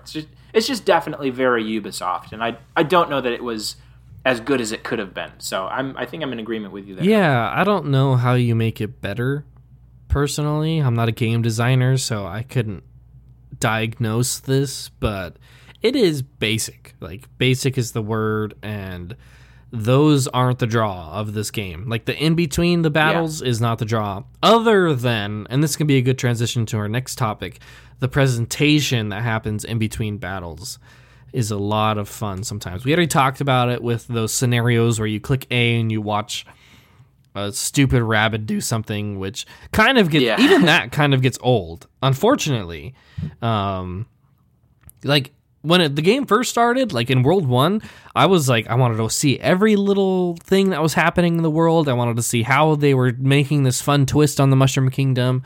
But like by the end of the game, I was like, like, I kind of know it's just going to be some goofy pun or some dumb scenario that's playing out right next to me. I can watch it and get a feel for what's going to happen before I even click A. And so I'm going to move on without wasting that time, because I'm pushing towards the end or whatever. But that being said, the actual like visuals are awesome. They are. What did you think of the visuals, Jared? Because I absolutely loved the visuals in this game. Yeah. No, I did too. Very reminiscent, especially the cutscenes, very reminiscent of, I'm going to say, well, I'll just be honest. They're not as good as Luigi's Mansion 3. Like, they're when we reviewed that game and did a podcast on that game, those visuals were stunning. They were beautiful, full of rich colors and excellent use of darkness and light and different thematic elements. But this game, maybe it was because it was made a couple years before that, it does a pretty good job of bright, flashy, very Mario, very Rabbids animations and color themes and palettes. But so it's good. I definitely can't disagree with you there. It is good. Definitely a strong suit of the game, in my opinion. Watching some of the cutscenes and exploring the world, especially the second time, has like cemented in my mind that this is top tier Switch as far as graphics are concerned. Like the animations are smooth. Of course, it's a cartoon, so like they can kind of get away with those looser graphics. You're not going to have anything on the style of like a Ghost of Tsushima where everything's trying to be realistic, but like they hit the ball out of the park as far as I'm concerned. I remember reading an interview about how one of the head Ubisoft developers showed their model of Mario to Nintendo, and they were like taken aback at how accurate it was, at how much detail there was on Mario, and that's seen throughout the game as just like they're having fun with this. They're adding as much detail as they can. It does not feel double A. It feels like as close to AAA of a Mario game that you can get in the visual department. Like everything is silky smooth, including the animations and the battles. Like they do slow motion here and there. You feel the impact of the shots, and then outside of the battles, you're just having a great time taking in the world. I remember the first moment that I was like, holy crap, this is a legitimate top tier game, is in World 1, when like there's a moment where you're running, you're in between battles and you're running across this basic map, and then it zooms out and you see the giant colossal tower of blocks in the background, and you're just given this fantastic perspective. And I was like, wow, they put some time and some effort into this game, and that is very clear in the presentation. Everything that you're seeing is the reason why Nintendo agreed to loan out their boy to Ubisoft. They proved themselves in the animation department, in the strategy department, the gameplay, all that stuff, and said, look, we are going to make sure that Mario is not disrespected in any way in this game. Obviously, we just need a little bit of your branding power. Right. Cue Ursula moment. But you're exactly right. The animations are sharp, and again, you can use the same descriptor as you did for the gameplay. It shouldn't be this good. It didn't need to be this good. I would have forgiven it had it been worse. But I mean, you're talking about close to Luigi's Mansion 3 2020 levels of animation here. It's solid stuff. It is. It's good. And I don't know if there's a whole lot more to say about it, but like, it's a pretty game. Ironically, it's better than Phoenix Immortals Rising. It is. Too. Yeah, go figure. That's funny. Yeah, no, totally. Just in the animation itself specifically, vibrant, tons of fun just to see the little detail that they add in each and every one of the levels, or each of the worlds that they add into it. So, what did you think of the music? Forgettable. I really don't remember a super... Yeah, I just thought it was forgettable. I mean, it was fun and kind of wacky, and the background music was not annoying. But Okay. other than that, I really can't put my finger on something that was just amazing. Maybe this is where the gamer side of me and the casual side of you kind of come into opposition, because hearing some of the Ubisoft takes on classic Mario themes blew me away. Like, this is an orchestrated game. They take beats from nostalgic games that they just bring to their nth degree. And I really noticed it.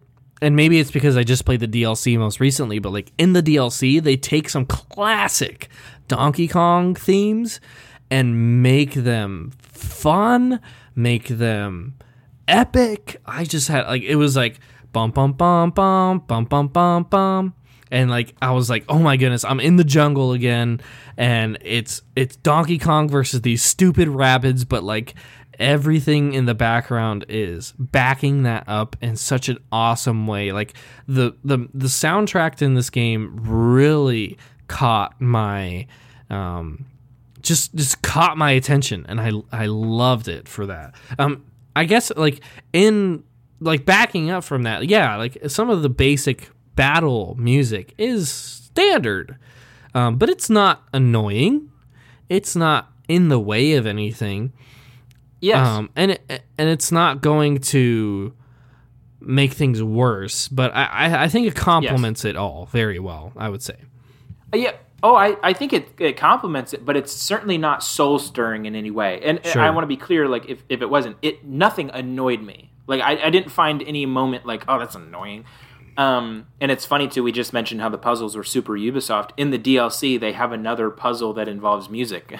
Go figure. Now that we're talking about music. But the... I just didn't find the music memorable, but you're making me want to like go back and actually listen to the soundtracks in the museum. Maybe that's why they're there. But listening to it in isolation really shows off how much work they put into it, because they took, like, again, Ubisoft is at the helm of this thing, and Nintendo gave them their assets, and Ubisoft took those assets, and just like they created the model of Mario, like they tried to recreate those feelings and do so in a way that's respectful, but also put their own spin on it, and I enjoyed it because of that. And obviously, everything that they made passed Nintendo's quality check because it came out and it's a solid product. I mean, there's nothing you can take away from the music. It definitely, it certainly does its job, and it complements the game very well. Any other gripes you'd like to discuss before we wrap this up? Yes. Oh, yeah. So, a couple things. The camera angling annoyed the snot out of me, dude. It took away from the gameplay. I just don't see any reason why you can't have a full 360 angling situation. On the battlefield, you have 4 diagonal angles from the 4 corners of the map. That's it. That's the only angles you get. And, like, I thought the Tacticam was... It's always diagonal. Yeah, it's never, like, you don't even have, 1, 2, 3, you don't even have 8 ways to look at something. It's always just the 4 corners of views of the map. So, and while you're... I think I actually mentioned this in my review for this game, is that while you're traversing the pathways in the story mode, the camera will actually force you to look at something from a certain angle because they want to show off the background and the scenery. Sure. And like those are the only times it's acceptable to take away the control of the camera from me as a player. In my mind, I'm just going to put my foot down there. Don't take away the control of the camera from me in any other situation. It's just not necessary. It's annoying.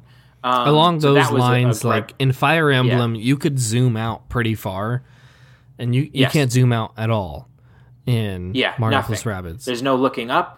There's no looking down. It's frozen at this same, like, it's a fixed third party emphasis, and I don't know why that was. Yeah. Maybe it was easier to code for that. I don't know, but it is annoying at times. Yeah, if you want to scan the battlefield, you have to hit X, go into the Tacticam, and like slowly drag the camera around the battlefield, and even then you can't get a 100% feel of how everything's going to play out.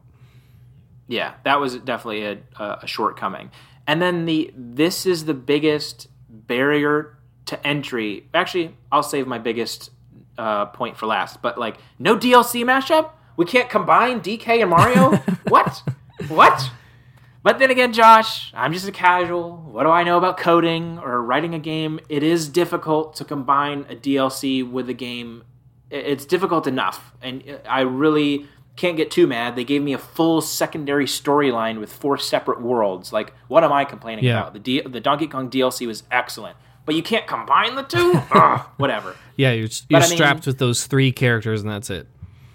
Yeah, that's it. There's much less variety in the DLC, although because they innovate so much with those 3 characters, or at least with the 2, it is a fully worthwhile experience. I have to say, the DLC is worth purchasing. Maybe not the weapons, the Pixel Pack and the Steampunk Pack, forget about that. But the Ultimate Challenges and the Donkey Kong DLC, absolutely worth the money, for sure.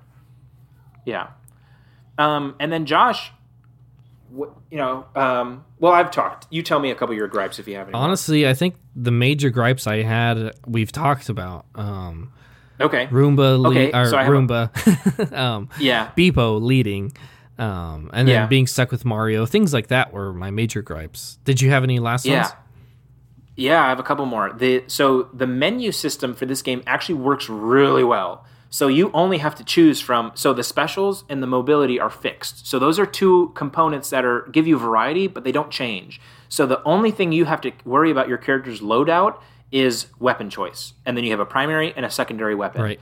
So loading out your characters in preparation for a battle is not tedious at all. It flows so smoothly in comparison to Fire Emblem, which is just obnoxious to try to load out your people before you go into battle. This game makes it so easy. You just pick your primary weapon, and actually the DLCs in the Donkey Kong game made me want to lower my weapon damage output so that I'm not taking out characters, I'm just provoking them. Because some of the DLC puzzles that you had to do required your interaction with enemies, keeping them alive to get them to hit you in a certain angle, etc. So I actually felt like the menus are a plus. Here's the final 2 things that make this game lackluster. There's no battle maker. You can't actually create your own challenge to then release to the interwebs for other people to play like you can with other games. Man, that's a good thought. So there's no battle maker. So like I realized this when I was playing Brawl Stars. You can actually make your own map in the mobile game. And if you can do it in a mobile game, forgive me for being harsh, Ubisoft and Nintendo, but you can definitely do that in a $60 game that is Mario, or $59.99, whatever. Maybe it's only $40. I don't know. It might be on sale right now. But you can certainly, since this game is so heavily reliant on gameplay and battlefields and whatever, that should be the first thing you should be doing when you consider the replayability of this game is battle making. Like, you should be able to create your own battlefield and line it up with baddies and then ask your friends online to play it. And then that brings me to the final nail in the coffin, and ultimately why I believe that this game should not go into the Hall of Games. There's no online. There's no online. Really? There's nothing. Josh, you and I cannot play against each other from different states. We have to be in the same room. Really? That is the biggest drawback to this game. Oh, my goodness. By far. There's no online. You can't. It doesn't exist. There's versus mode. You and Karina were able to play together because you live together. Lucy and I could play together. But no, there's no online. You can't play from a distance. And because of that, this game, unfortunately, will just be forgotten eventually because it doesn't have any replayability. There's no draw for people to come play this game and invite all their friends and whatever else. You just can't. I don't know if it was a formatting issue, if there was no good way to do it without frustrating everyone. Because you do think about it, in almost every battle, you go first. So you position yourself on the battlefield where you want to, I guess. But even then, it's like you could have swapped it out and have a dice roll for who positions first. Or maybe you go character by character. I don't know. But, I mean, it certainly was a little... what's the word I'm looking for? It certainly was a little frustrating to find that out, that there's no online. And certainly makes this game... it's definitely the weakest part of this game, and ultimately, in my head, why it shouldn't go in the Hall of Games, because that's a massive open door that they didn't walk through. They just shut the door on it, and that's disappointing.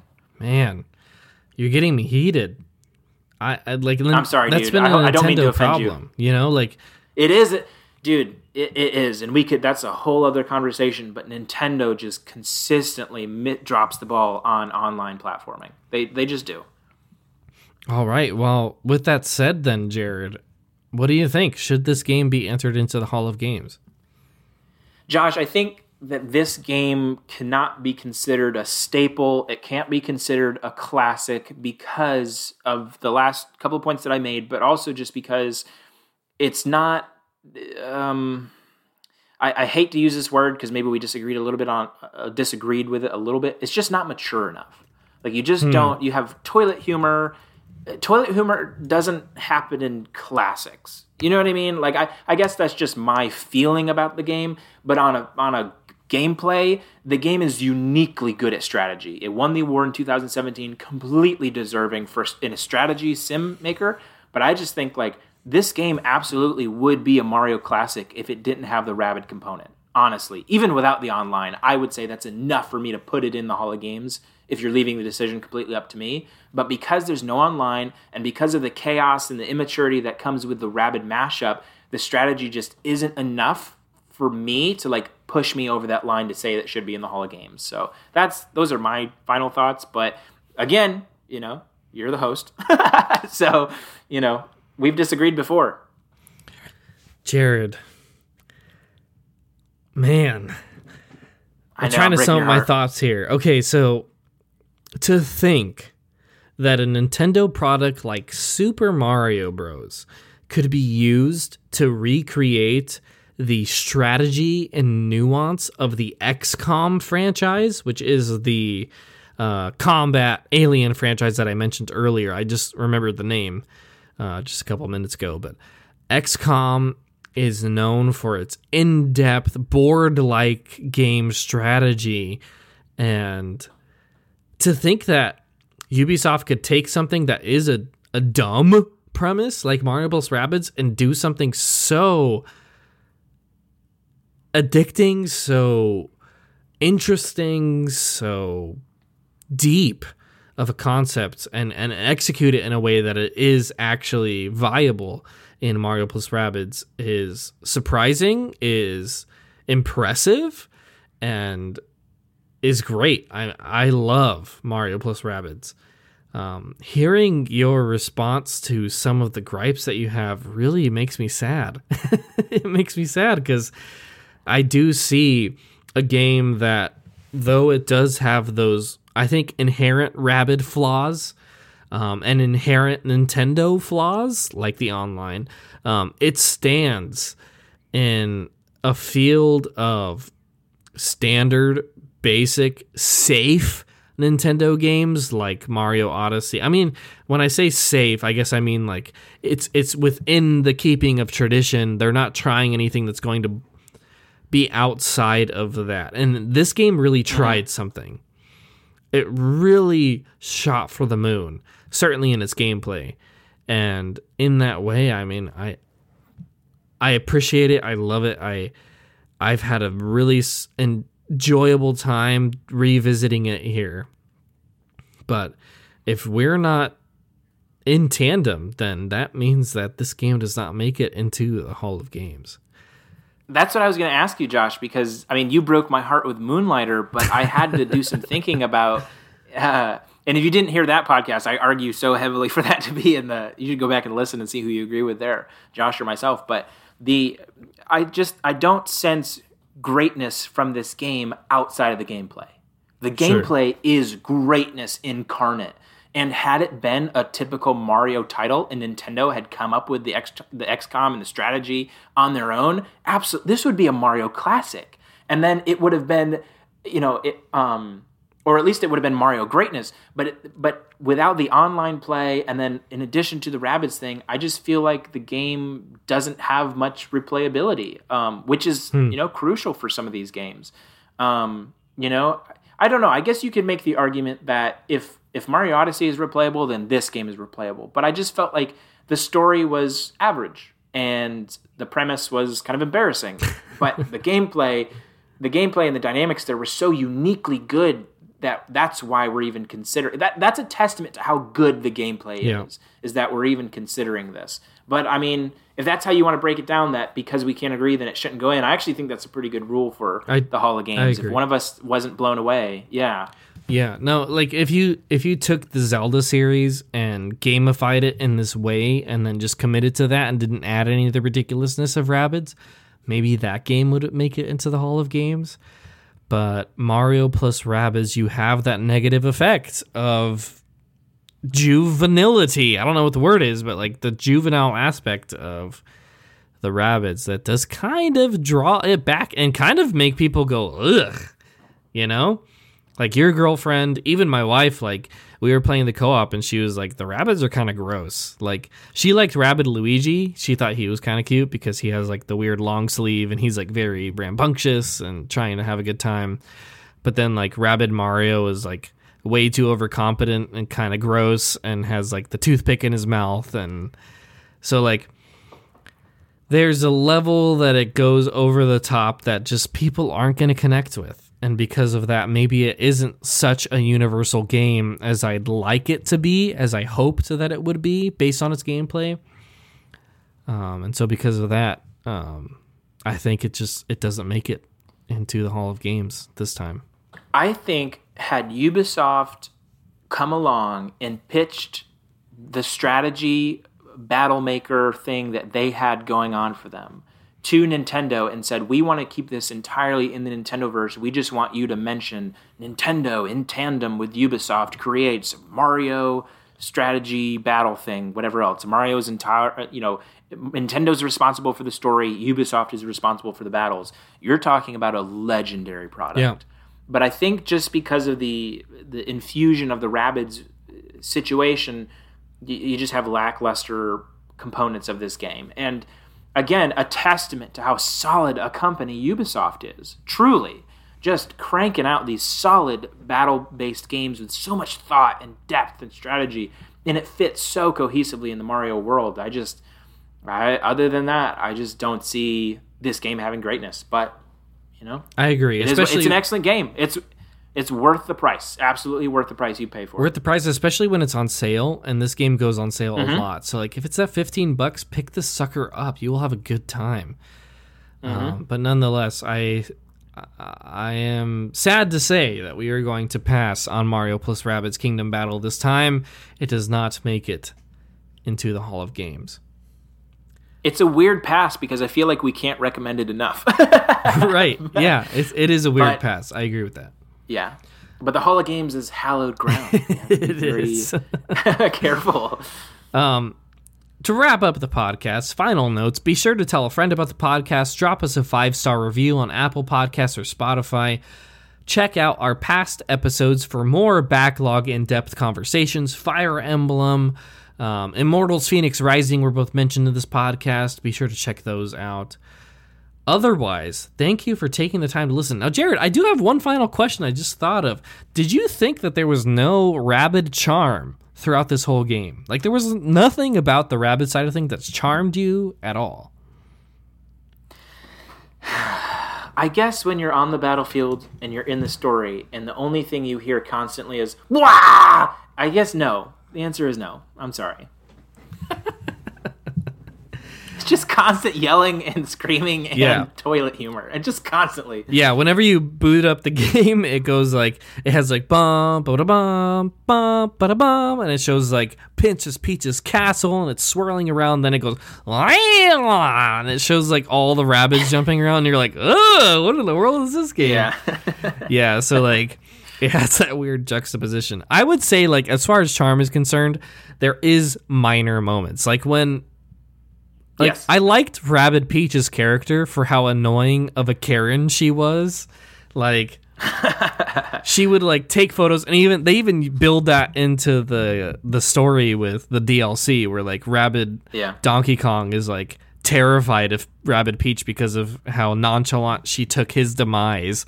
And was like taking photos of everything. Like there's some goofy moments here and there, but in any case, Rabbid humor is certainly not for everyone. So, for this episode, the 18th episode of our podcast, thank you for taking the time to listen. I hope you agree with our decision, and if you don't, tell us why. askbgb@gmail.com. Until then, this is the Video Game Bard alongside his casual companion. And don't forget to kiss your personal rabid. See you guys next time.